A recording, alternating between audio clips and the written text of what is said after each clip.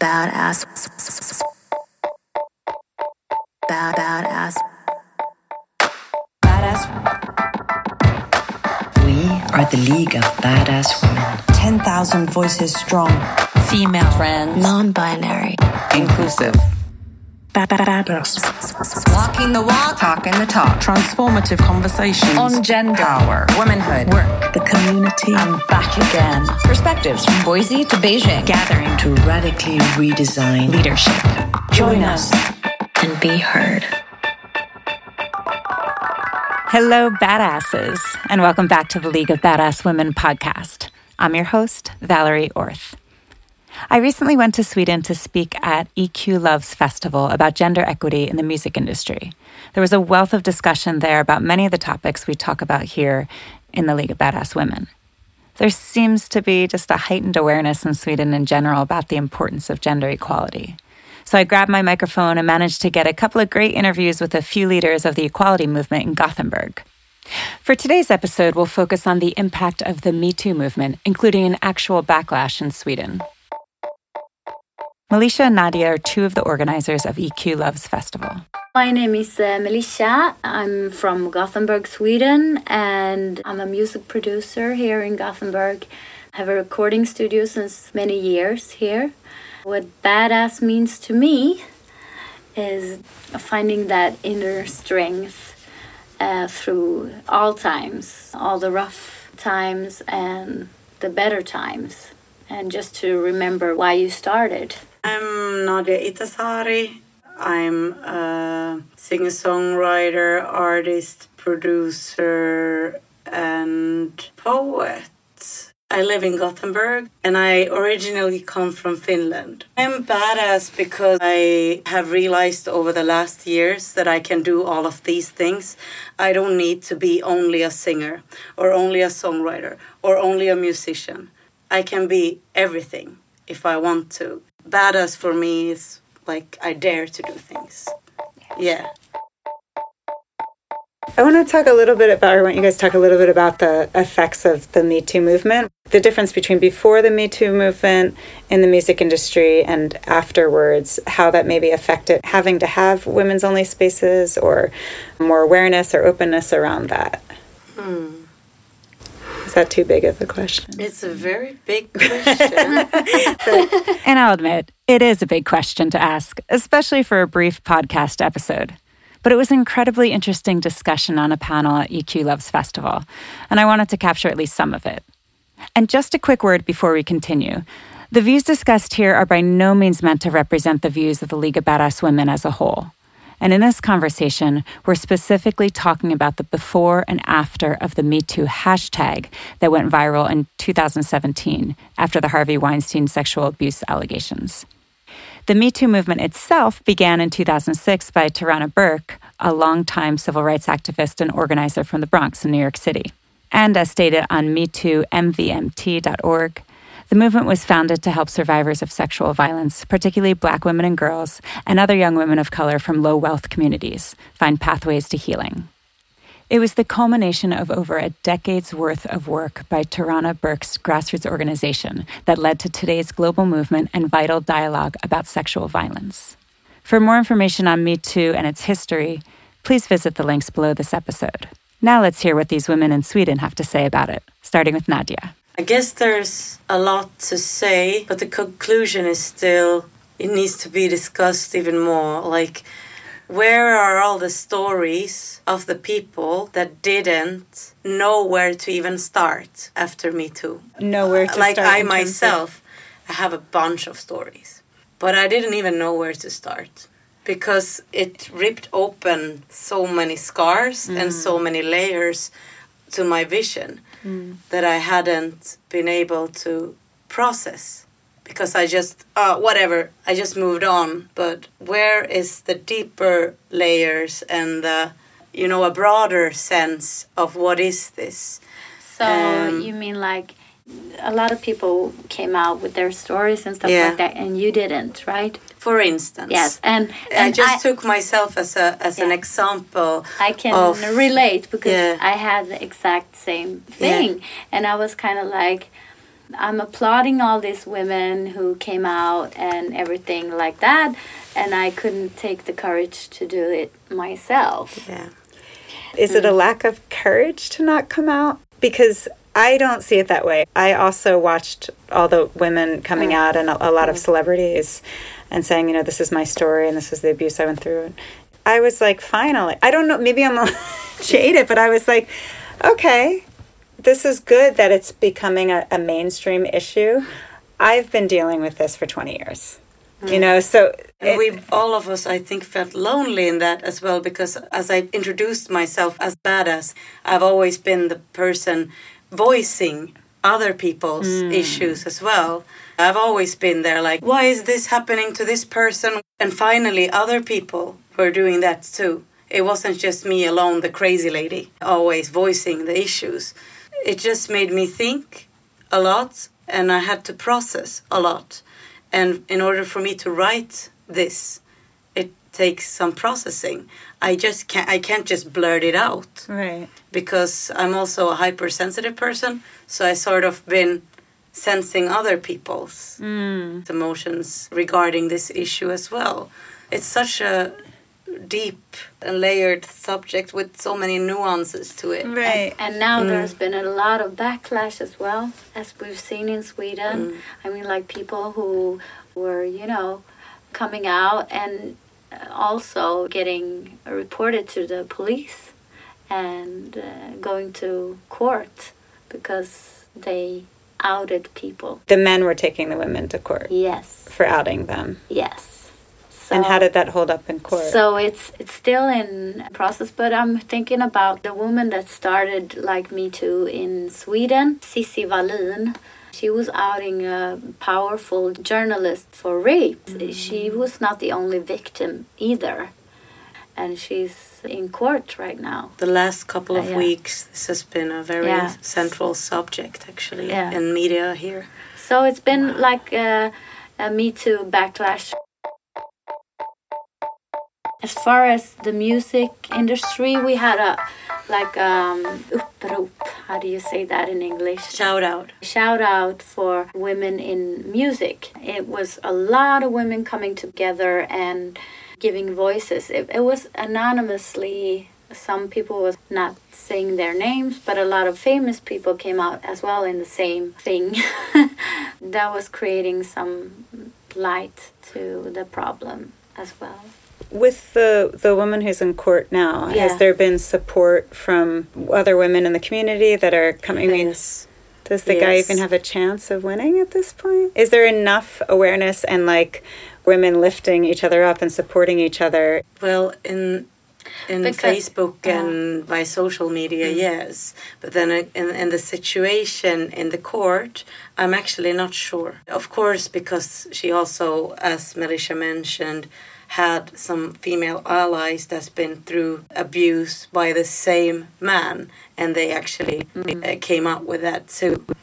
The interesting part is there's been documentaries angling the situation. It's so fascinating. It's called Fredrik and Cissi Wallin. I don't know his name now. I forgot his name. Yeah, I know his name. But I mean, like, the conclusion is that it's been a bit of a backlash here in Sweden as well as, I don't know, maybe in America too, I don't know. Is the Me Too movement going too far and stuff like that? My name is Emma Knyckare, and I live in Gothenburg in Sweden. Emma is a well-known Swedish comedian and radio presenter who founded the Statement Festival, which is the first major music festival for women, non-binary, and trans people. We talk more about that festival in a future episode, but for now we get to hear Emma's thoughts on the impact of Me Too. So I also got to interview Melissa and Nadia from EQ Loves Music, and we had a really excellent conversation. One of the things that Melissa brought up was that there's a backlash in Sweden of the Me Too movement. Have you seen any of that? Yeah, as now there is like many women who have named their rapists or now have problems with the law themselves. So that's definitely a backlash, a double. the public service in Sweden did a really shitty show about one of the rapists that was like, boo-hoo, boo-hoo, boo-hoo, he is so sad. So it's a really strange turn, I think. The backlash also is that many think that we have already talked about this. We don't need to talk about it. Right. Like we talked about that for 3 months. Exactly. It's enough now. It's not exactly. That's what's happening in the U.S. too. It's not a hot topic anymore. We're tired. Yeah. The women will be fine. Yeah, exactly. I asked Emma about her initial reactions to Me Too. I saw it on Instagram, a Swedish celebrity named one male celebrity. And I was like, oh shit, is this really happening? And I was contacting her with a direct message because I was a coward. I didn't want to comment openly because this is so sensitive. So even I was like, okay, I'm writing a direct message. Yeah. And then it just break loose. Many of my colleagues that was named, and it was a lot the first couple of months. But many of those men, like the television men, are back now on the regular post. We female comedians were like having their jobs for a couple of months, but now they're back. Yeah. Also, I can see with the festival. Last summer, we did the first Statement Festival at 2017. Actually, the New York Times was there, so that was fun. And the last summer, 2018, the police came with a report that there was not as much violence, especially not sexual violence, on the festivals. We thought that, yes, okay, we succeeded. Yeah. Now it's enough in the festivals. Everyone gets it. And now we had a summer. This summer, we're back on the same level as 2017 with the rapes in the Swedish festivals. So we had like 1 good year. What do you think the next steps are in order to decrease the number of rapes anywhere? The festivals thing is, we'll start smaller. We are reactions. I think we are going to just do what we are doing. And so I am not taking any debates and stuff because I am just doing the festival and let other people debate it. But I think also now that the women and the non-binary are done, we have done our thing. We have screamed and talked about this for years and years and years and years. I think it's up to the society to do something about this now with laws, and it's up to cis men to do something about it. They have to take over this now. Yes. My reaction to the Me Too movement towards the beginning was when the women came out against Louis C.K., and I was a huge Louis C.K. fan. Yeah. Were you surprised? No, I don't think I was surprised, but I was surprised. One friend of mine was also one of the names in the Me Too movement. He called me that day and was like, what the hell I'm going to do? And I was really surprised. I was like, how couldn't I see this? When it was like 30 women who had stories about what 30? he had done. Yeah, it was really much. If I can't see it, it can be everyone, isn't it? A rapist doesn't look in a special way. It's not one kind of person, but almost 100% a cis male. I also want to know what happened to Louis C.K. The reason why I thought about it too is because I think, and a lot of people said, well, he'll disappear for a couple of years and then he'll be back. With a cry story, yeah. Yeah, and there was Aziz Ansari who was called out, and then he spoke about it on his stand-up special. I watched the beginning of it, and it was completely disappointing. Like it wasn't like at the very least, I would expect an apology and kind of a greater awareness and understanding and kind of a coming to terms with who you are. And it wasn't like that at all. Yeah.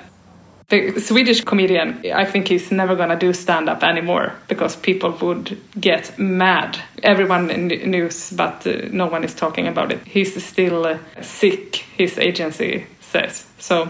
He's sick. But I don't think he can do a comeback. Some other can that have like done minor things or not rapes, but used their power like this television men they are back, but it was not rapes they were accused for.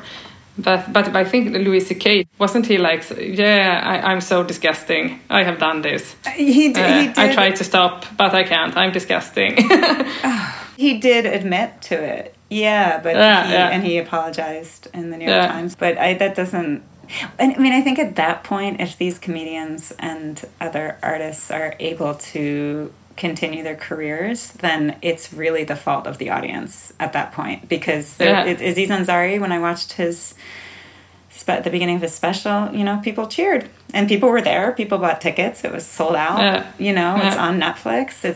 I think Netflix it's definitely distributed. And it's just it's kind of more disappointing of the people that are continuing to support these artists. So, and then people are like, well, there's different levels. There's rape, and then there's sexual harassment. And it's like, just don't use your power like that. Yeah. We have to dismantle the building blocks of sexual violence.